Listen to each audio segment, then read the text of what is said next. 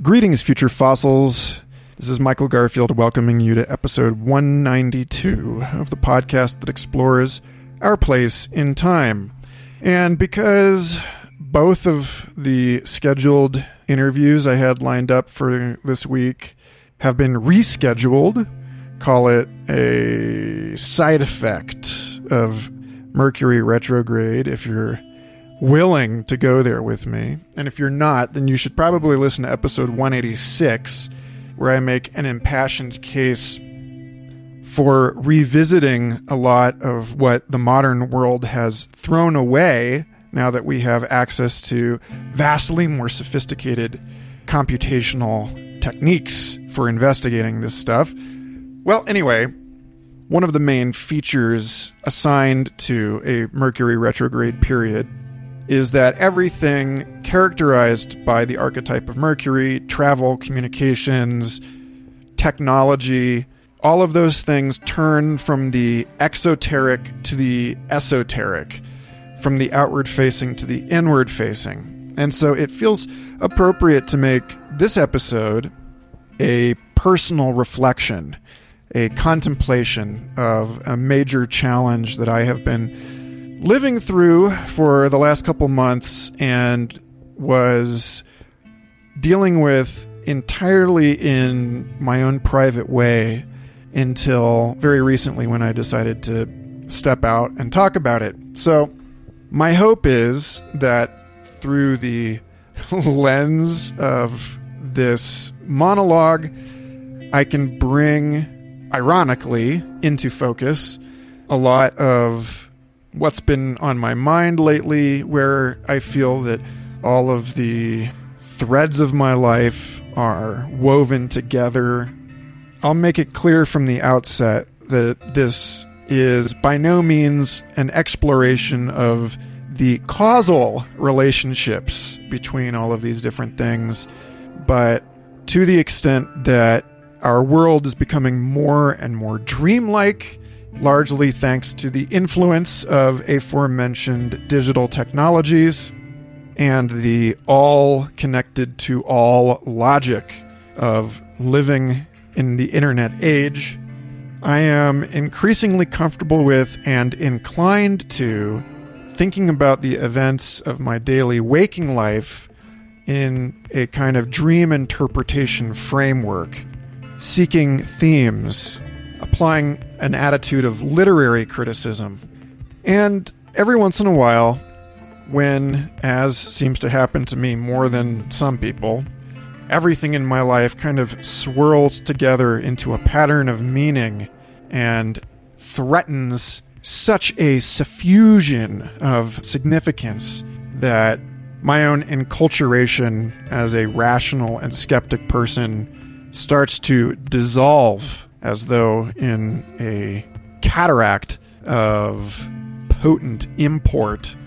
Well, then, it's time to take off your shoes and stand directly before the mystery with your eyes and hands wide open. So, today, I want to talk to you about my latest initiation into mystery, which is what it's been like to go for my entire life with perfect vision in both eyes, only to suddenly, over the period of weeks this summer, develop a cataract in my formerly dominant right eye that no one, not any of the doctors that I've spoken to, nothing I've managed to read about this online, can explain to me why or how this has happened with any kind of reassuring certitude. But if, as they say, by their fruits shall ye know them, then I look at the effects of this troubling and humbling experience, and it immediately brings me to think about statements made, for instance, by my friend Todd Norman Guess about his own aging and the lessons inherent in midlife and the loss of function. So to timestamp this episode, it's Friday, September 23rd. Yesterday was the autumnal equinox. And on September 29th, the little appreciated holiday of Michaelmas swings back around once again. It's one of my favorite times of year, not simply because it is a celebration of my archangelic namesake, but because a few years ago, my buddy Mitch Mignano, who's been on the show a few times and was a student of the writings of Rudolf Steiner, loaned me a book of lectures by Steiner about Michaelmas and about the significance of the turning of the seasons into autumn, the original and largely lost value of this holiday that stands next to Easter, Christmas, and St. John's Day as a cardinal turning point in the energies of the earth and the wheel of change as it moves inexorably through its cycles.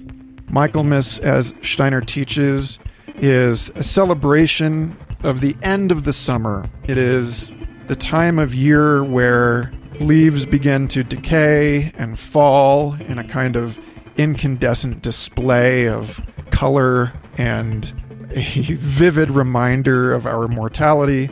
And then, in the words of Mizuta Masahide, a 17th century Japanese poet and samurai, barns burned down. Now I can see the moon. In fact, the last piece of writing that I did for my never-ending book in progress, which I will link to in the show notes, was an essay for Return.Life called The Future is Noisy. This is part of a series of essays, some of which I've read on the show before, called How to Live in the Future, which applies insights from evolutionary theory and complex systems science to the practice of speculative futurism, and offers people a set of kind of perennial truths whereby we can orient ourselves with respect to futures thinking by anchoring all of it with what we can say for certain is true at any moment in time. And one of the evergreen realities of our world is that noise, in the information theoretical sense, the complement to signal, is a kind of ever-present friend for those of us willing to embrace it as more than a source of costly inefficiency. In episode 161, I spoke with my buddy Michael Phillip, host of the Third Eye Drops podcast, about the role of noise in evolution and in play, the way that it helps us jostle ourselves out of ruts in our thinking, the way it helps us keep ourselves from optimizing to fixed points on what is actually an ever-shifting landscape, the way that biology has learned to utilize play and art in an ever-renewing process of exploration that ultimately does actually serve the longer-term objective of adaptability and innovation. And so, as I mentioned in The Future is Noisy, based in large part on the work of childhood development psychologist Alison Gopnik, that over the course of our lives, each of us move through a kind of parabola from a cognitive style dominated by noisy inefficiency in the brain, a low signal-to-noise ratio, when most of us tend to have a drastically restricted filter for relevance and an eagerness to exploit the world more than we explore it. And then our finely tuned senses and sharp mental processes start to fray at the edges, pulling us back into ambiguity, decoupling us from concerns about productivity or success, and being someone as quick as I am to observe the ways that the microcosm and macrocosm reflect one another. I've thought a lot over the last few years about how the modern world, a world committed to efficiency and control, rational understanding, making sense, as it draws to a close, paradoxically challenged by its own successes, by the profusion of new information delivered unto us by information technologies and the scientific method, becomes increasingly difficult to synthesize into any single unifying framework, as our efforts to connect the world challenge the very boundaries between categories that the modern world took for granted, categories like the human and the non-human, culture and nature, the inner world of the mind and the outer world of the body. As we move into an age dominated not by the linear logic of the rational Enlightenment, but the non-linear logic so well described by historians like William Irwin Thompson and his mathematician buddy Ralph Abraham as chaotic and dynamical.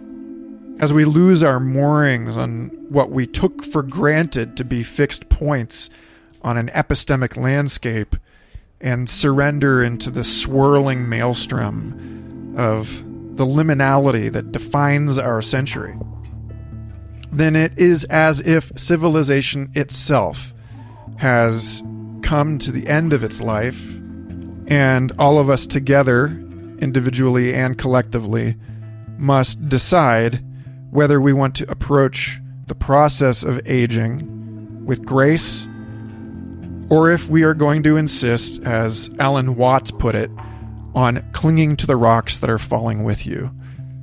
I mean, it seems like everywhere I've lived in my life is at the end of some kind of golden period, and I always show up right as the party is drawing to a close and people are filing out, when a creative boom is starting to get stale, when one utopian vision begins seeming maybe just a little oppressive and due for renovation, when the honeymoon is over, when it's time to carry your people out into the wilderness on an exodus, make the scary decision to give up a sure thing and wander for a while, to depart from the score and improvise, to, as the Chinese saying goes, feel our way across the river stone by stone. And, speaking of hazardous crossings, now seems like a good time to revisit what was quite possibly the inciting incident for the development of some kind of eye problem, which was the automobile accident that I was in last year, 5 blocks from my house, when a mysterious white van blew through a stop sign and flipped my car with me and my daughter in it 1 week before her 2nd birthday. Now, this was St. Patrick's Day 2021, so pretty close to 18 months ago. And yet, I'm back to thinking about this because both an optometrist and an ophthalmologist told me that there's no explanation for someone at age 38 without diabetes or any other obvious condition developing a cataract without some kind of unrecognized head trauma. So, at the time, the car was flipped on its side, and the only noticeable injury that I had was when my arm went through the broken driver's side window and hit the ground, and I had a nasty bruise and scab that took a few weeks to heal up. But they sent me into the x-ray to get it checked out, and I had no broken bones. I don't know that I had a concussion. I can't say, but nobody thought that I had any head injury at all at the time. And yet that's the only thing that we've got to go on. That's the only possible head trauma that I'm aware of. I had thought possibly it was from dehydration because the furnace went out in our house. We were running space heaters in every room all winter, and then we have no AC because it's Santa Fe, and none of the houses were built with it before just, 10 years ago. So we've been leaving the windows open at night and running fans all the time. and I've been dealing with a lot of dehydration-related issues. So I brought that to the attention of the eye doctors, and both of them dismissed it, because if I were having any kind of internal organ system issue or body-wide dysfunction, I would have developed a cataract in both eyes. It can't be a liver problem, etc. Some of my colleagues at work suggested it might be due to an excess of ultraviolet radiation in my eye because of living at altitude, but again, that doesn't make sense. I mean, my left eye is the one turned toward the window at my home office, and it's my right eye that developed the cataract, and yet there is something mythologically appropriate about all of this. There's a number of layers here. At one point, in a meeting with the president of the Santa Fe Institute, I asked him, as my vision was starting to go in that eye, if he ever felt like working in a place committed to the revelation of fundamental theoretical insights into the hidden order of our cosmos was kind of like staring directly into the abyss, and that in his years of working for SFI, he ever felt like Odin trading an eye for divine oracular sight into the great beyond, at which point he said, in his trained British Oxford accent, something like, and I'm going to botch this, he was like, "Oh, if only I had an eye buried in the roots of Yggdrasil." And I had a good laugh about it, but, that was one of the ways that I was making sense of this, that I have committed myself to cosmic insight and to intuitive guidance. And so maybe this is a kind of boss along that mythic quest. I've also considered the many ways that constraint and limitation challenge us to see through the ostensible boundaries of our lives and into the unified and the boundaryless. Back when I was under state supervision in Texas for cannabis-related nonsense back in 2013 and 14, the only way I was able to get back out on tour and work at festivals was to lead talks on sobriety at those festivals. And so in the show notes, I'll link to a talk that I gave on transformational sobriety at Arise Music Festival back in 2014, where I talk about how a huge piece of the lesson of not being able to cross county or state lines while I was on paper was to go deeper inward, to run away less, to challenge my escapist impulses, and to find the lesson, the kernel inside stories as diverse as the origin of Merlin in Arthurian legend, or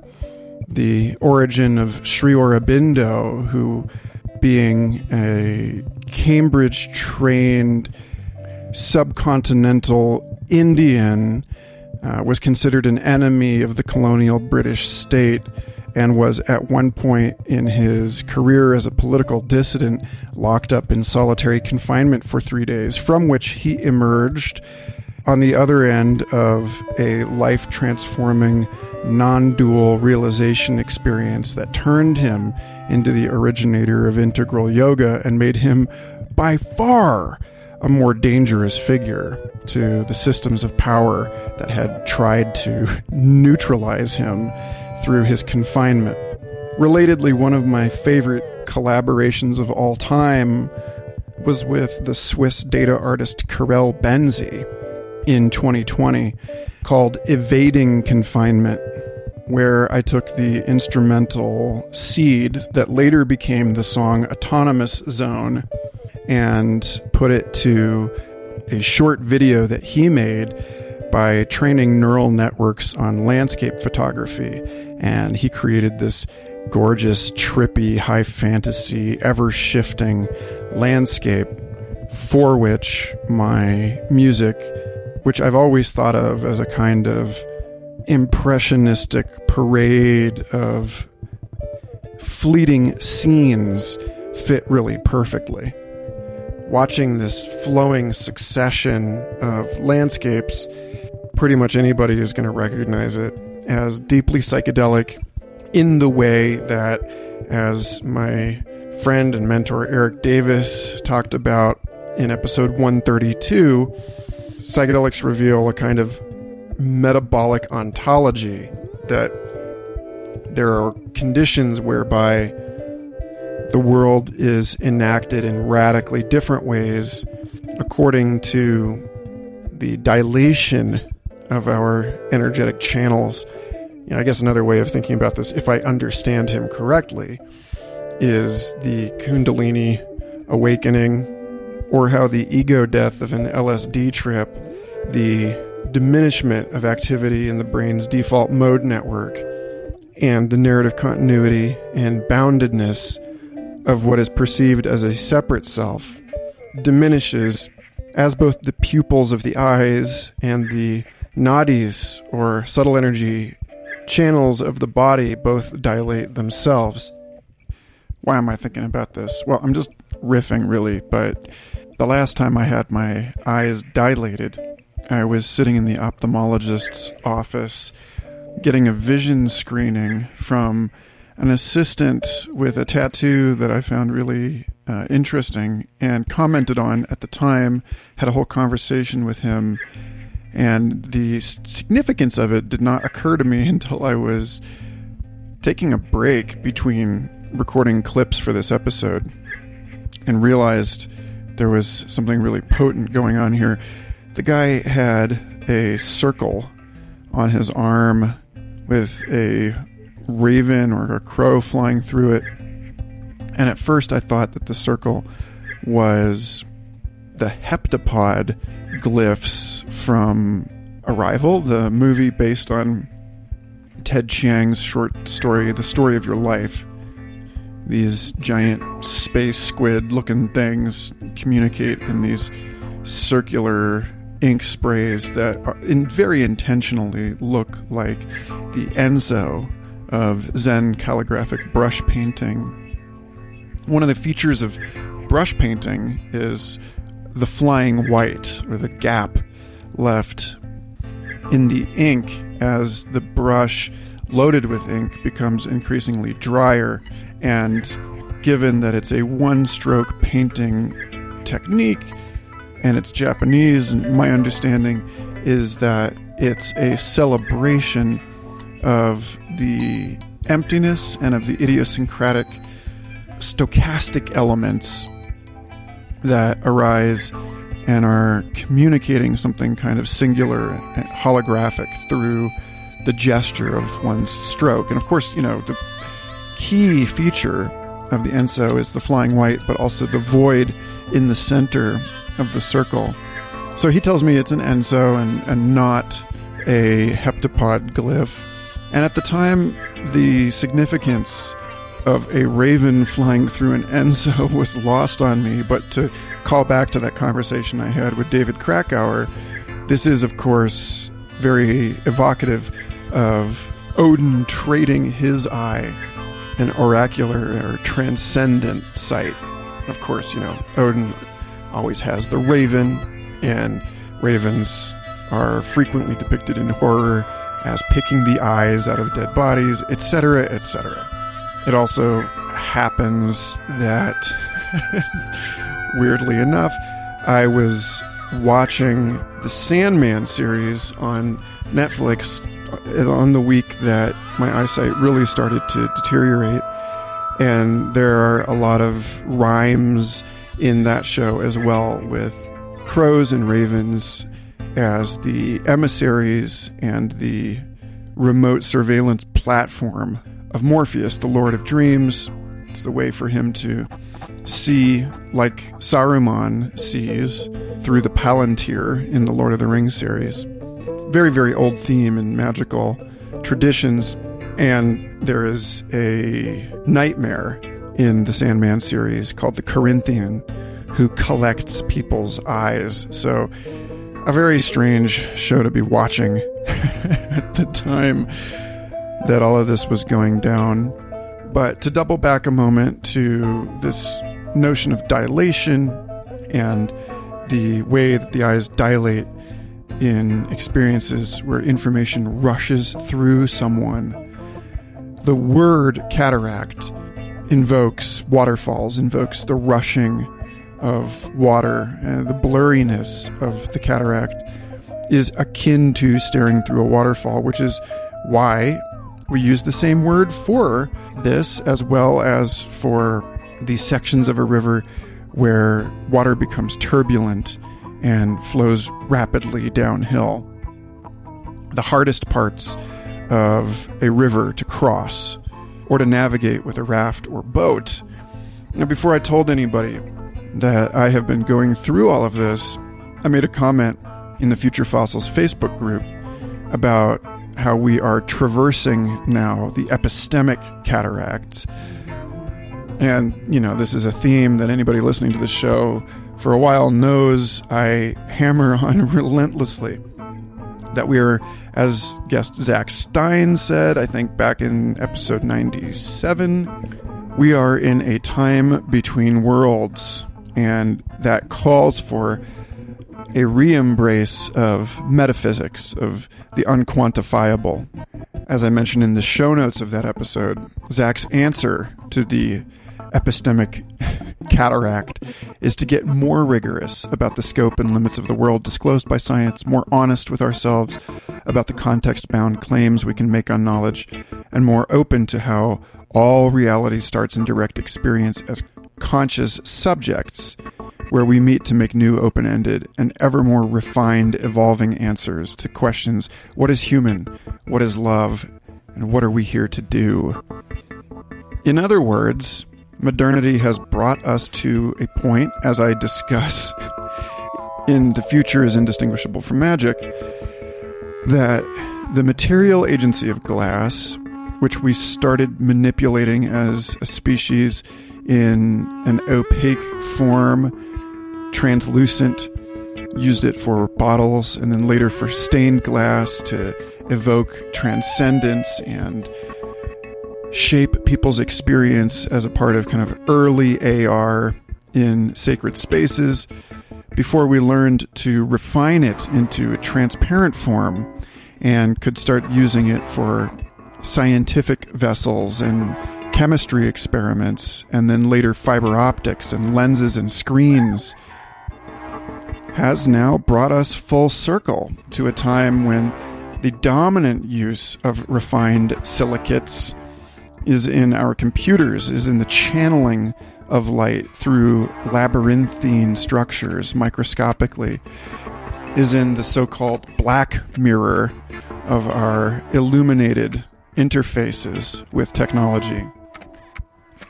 Which is to say that glass is exerting its greatest influence in the 21st century as an opaque or translucent substrate, not as a transparent substrate. Of course, there are exceptions. The James Webb Telescope, the cathedrals the modern world has made of glass as skyscrapers in dense metropolitan downtowns.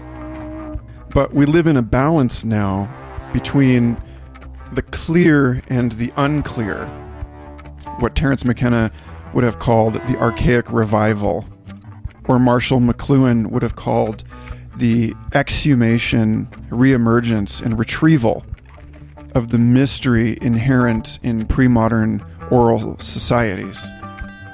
And so to the degree that your warbling host is a canary in the coal mine of the modern era, someone attuned and sensitive to the zeitgeist, then I like to think that this cataract is, in fact, a literal, not just metaphorical, instantiation or microcosm of the epistemic cataract, an invitation to reflect on what cannot be fully understood, what cannot be rationalized.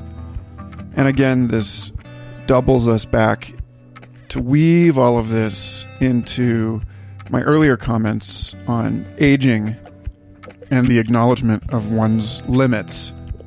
But of course, if I'm going to get an artificial lens in this eye, and right now I'm scrambling to raise money to acquire a better lens than my insurance will cover, a multifocal lens that will not perfectly imitate a natural lens, but will nonetheless allow me to make it through life without reliance on corrective glasses. A lens that is carved not along a continuous curve like my natural eye, but incrementally along a series of discrete rings. Then I can't help but reflect on how I'll basically have one analog eye and one digital eye, and each will be appropriately tuned to the corresponding functions of my right and left brain hemispheres, which respectively handle the rational chunking and linguistic syntactic ordering of the world, and the intuitive, holistic, unified sense of things. The side of the brain that notices and appreciates the negative space, the gestalt, and not just the figure emerging from the ground of an image. So back to my essay, The Future is Noisy, and thinking about comments that Eric Davis made in his MIT Press Strange Attractor release High Weirdness, which is the one we discussed in 132. The last section of his book, he talks about how Philip K. Dick used TV static and hypnagogic and hypnopompic imagery arising at the edge of sleep to communicate with a mysterious other. And this is very true throughout oracular traditions. It was Eric in his show Expanding Mind who first drew for me the correlations between instrumentalizing the randomness in dice, the throwing of the bones, tea leaves, the shuffling of a tarot card deck, the casting of straws or coins for the I Ching, and started me down the trail of contemplation about the way that the archetypal trickster manifests in both analog and digital spaces. After all, even though analog currents run through circuitry, logic gates, by and large, are still on-off binary because of thresholds required in order to shift them, and then you go deeper. And if the intuited unification of quantum mechanics and gravity turns out to be correct, then there is actually a quantum of space and time, the Planck length, where physical reality is ultimately digital. But then again, is that just the output of a sub-Planck length computation performed by a magnetic vacuum hologram arising in the superfluid substrate of our material reality? Ervin Laszlo, in his book Science in the Akashic Field, proposes precisely this kind of thing, that tiny magnetic vortices created by particles arising from and disappearing back into a unified field means that no matter how far we peel the onion, the analog and digital seem, at least if I'm understanding this correctly, to be constant companions across all scales. And speaking of constant companions, there's one more piece I want to stack on this mysterious confluence of metaphorical entailments, and that is that the right eye in astrology, the right eye of constellation Taurus, is the fixed star Aldebaran. I want to read you a little bit about Aldebaran from Dark Star Astrology, a website I deeply enjoy for understanding the mythological underpinnings of all of this. It is probably the most famous of the four archangel stars representing Saint Michael, God's military commander, and opposite his nemesis Antares in the Scorpion. the Scorpio, constellation Scorpio. Aldebaran seems to have gained the better reputation than his opposite number, but really Aldebaran and Antares, the heart of the Scorpion, are two sides of the same coin. Just pause here to tell you that my wife has 5 planets in Scorpio, and when I was on tour over the years and away from her, Antares was a constant companion in the sky, and it felt very personal. I felt like I had developed an intimate relationship, not just with her, but with the constellation where so much of her birth chart resides. So where is Aldebaran in my own chart? Well, it is opposite Mercury, Neptune, and Jupiter, all of which form a stellium in the last degrees of Sagittarius and the first degree of Capricorn. That may be nothing to you, but Dark Star Astrology characterizes an aspect between Aldebaran and Mercury as affecting health and domestic affairs, prominence through mercurial matters, material gain, and many learned friends. These subjects seem to take it upon themselves to speak out against evil. They may swing between sinner and saint, and have the archetypal mercurial talent of switching abruptly between conflicting principles. They may confuse people with their twin personalities, but have a talent for being able to build bridges and mediate between opposing forces. They may like to play devil's advocate also. Sound like anyone you know? People with an aspect between Aldebaran and Jupiter are conferred great ecclesiastical honor and high military preferment. This placement seems to give great success and inspiration in whatever field these subjects find themselves in, chiefly because the subjects' unshakable faith and determination to pursue their dreams no matter what the obstacles. And then Aldebaran Neptune, connected with science, art, occultism, and mediumship, good intellect, lost through fire. My mother calls the loss of our house to the bank in 2009 the fire. Electricity or speculation, but gain through metals, military or scientific instruments, like Google Glass. Especially if Mars is strong, many journeys, obstacles to domestic happiness. Oh boy, tell me about it. To have strong social ideals centered on minority groups or minority issues, to dedicate one's life to a seemingly hopeless or noble cause.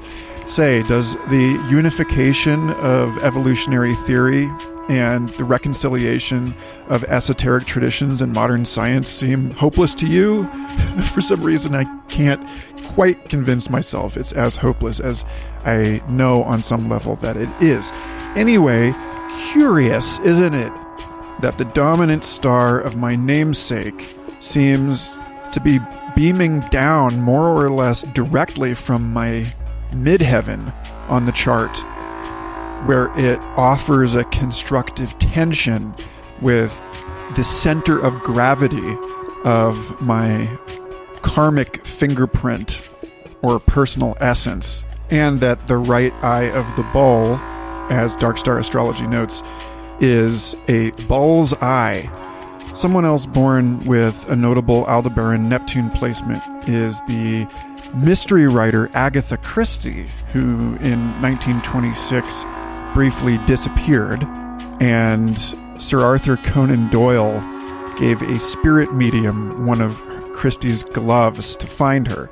Wikipedia notes that her disappearance made international headlines, but her autobiography makes no mention of this, and 2 doctors independently diagnosed her with an, quote, unquestionable genuine loss of memory. But that's not why I feel it's worth mentioning her, except to note in passing, again, this curious parallel in the life of someone known for acutely rational writing and the punctuation of her life with a descent into the mysterious dark.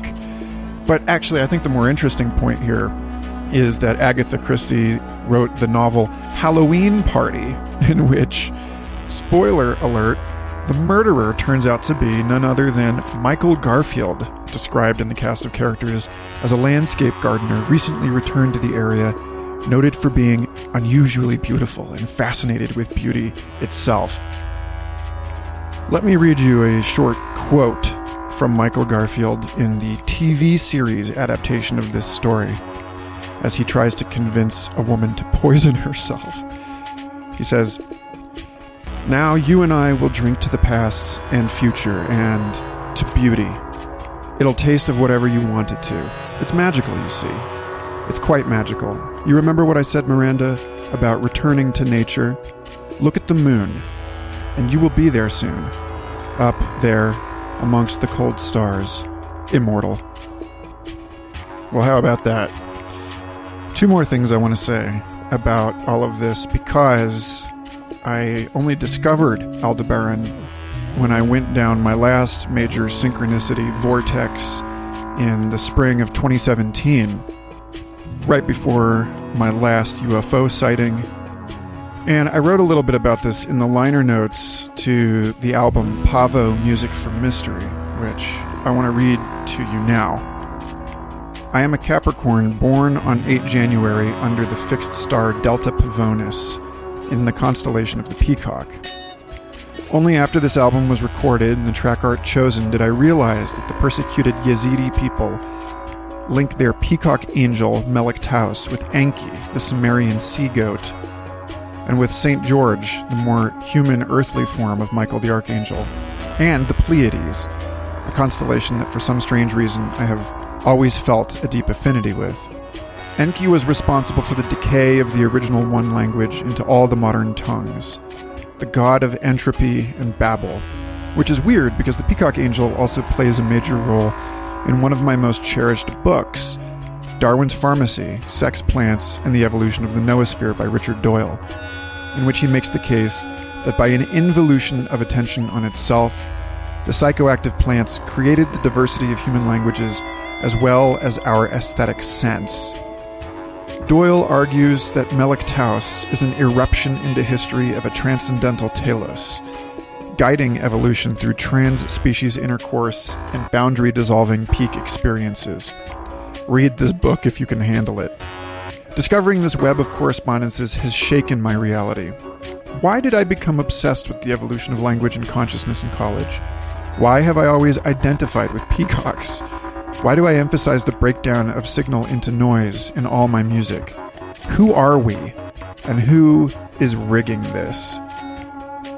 The last thing is I want to read you the very end of my essay on the Glass Age and the decay of modern rationalism through the epistemic cataract of the digital era and into the planetary dark age with all of its loamy, fertile, contemplative depth. So here goes. The Glass Age started with us rubbing glass and wishing in stained light. Then it matured with us erecting crystal palaces to make the heavens manifest on earth. And in our century it ends, if anything ends in a dream, which doesn't have to serve a narrative, with us discovering that we're within the glass again. This time as multitasking demigods, whose power only deputizes us to work full-time on grown-up work we couldn't even fathom as the children that we were. Youth's wasted on the young, humanity is wasted on the human, and sufficiently advanced technology makes even great magicians yearn for simpler days when magic was a curiosity, not a necessity. The night I finish writing the first draft of this, I am on vacation with my family and visit the Museum of the Moon, a giant glowing floating 1/500,000th model, where 1 centimeter equals 5 kilometers, a mystifying orb amidst the varied trees in Stratford, Ontario on Tom Patterson Island in the Avon River. The sculpture totally transforms the nondescript but lovely parkland with its captivating silent potency. The only way to punctuate that kind of patient humming curiosity is with drumming. And the taiko group breaks out, and everybody's children get up front and dance like maenads, truly wild and free. A very Shakespeare fairy moment, white moon looming low enough to almost touch. The real moon shines pink like a strawberry, warm and fuzzy soft in the sky. The next day I record a guest spot on Weird Studies podcast episode 26, laying out the basics of the Glass Age and the return of the lunar archetype. My friend J.F. Martel, the co-host, has a dream that night in which a menacing tall man like actor Kyle MacLachlan in a turtleneck breaks in, breaks glasses in his kitchen, tells him that the glass age is just getting started, and smiles ominously as the moonlight through the window slices across his eyes. I tell JF what he could not have known before the dream, that my close friend Mitch Mignano has for years mocked my excessive use of speech-to-text as if I'm Agent Cooper, Kyle MacLachlan's character from Twin Peaks. JF said that the whole encounter felt quite trickster. On the next day, after over 8 months of it sitting unused since delivery, I fire up the desktop laser cutter and engraver I pre-ordered in a crowd sale years ago.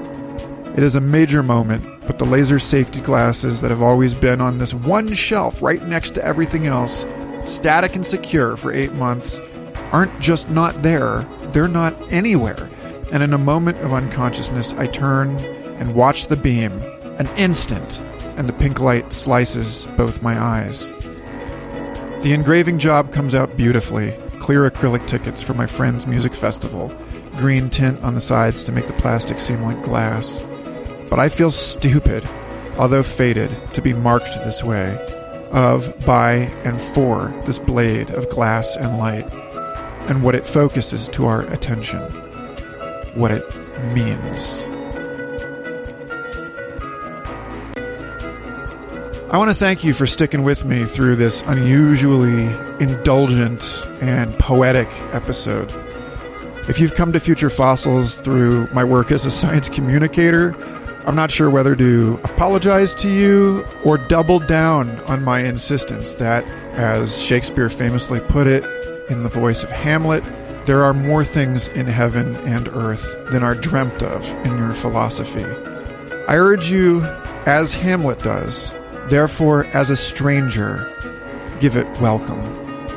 And if you've enjoyed this episode, or the show generally, I hope that you will double down on your own commitment to weird philosophy and help me afford a multifocal lens by supporting the show at patreon.com/Michael Garfield, or by reaching out to me through the contact form at linktr.ee/Michael Garfield to inquire about commissioning an original work of art, or music, or writing.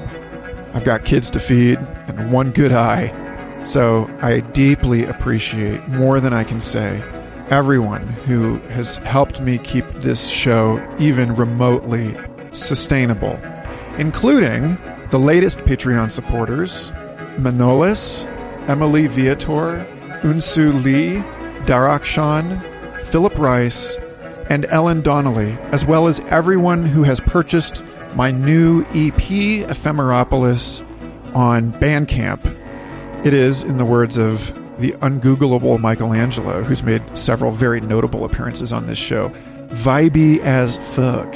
So go download it and light some incense and enjoy.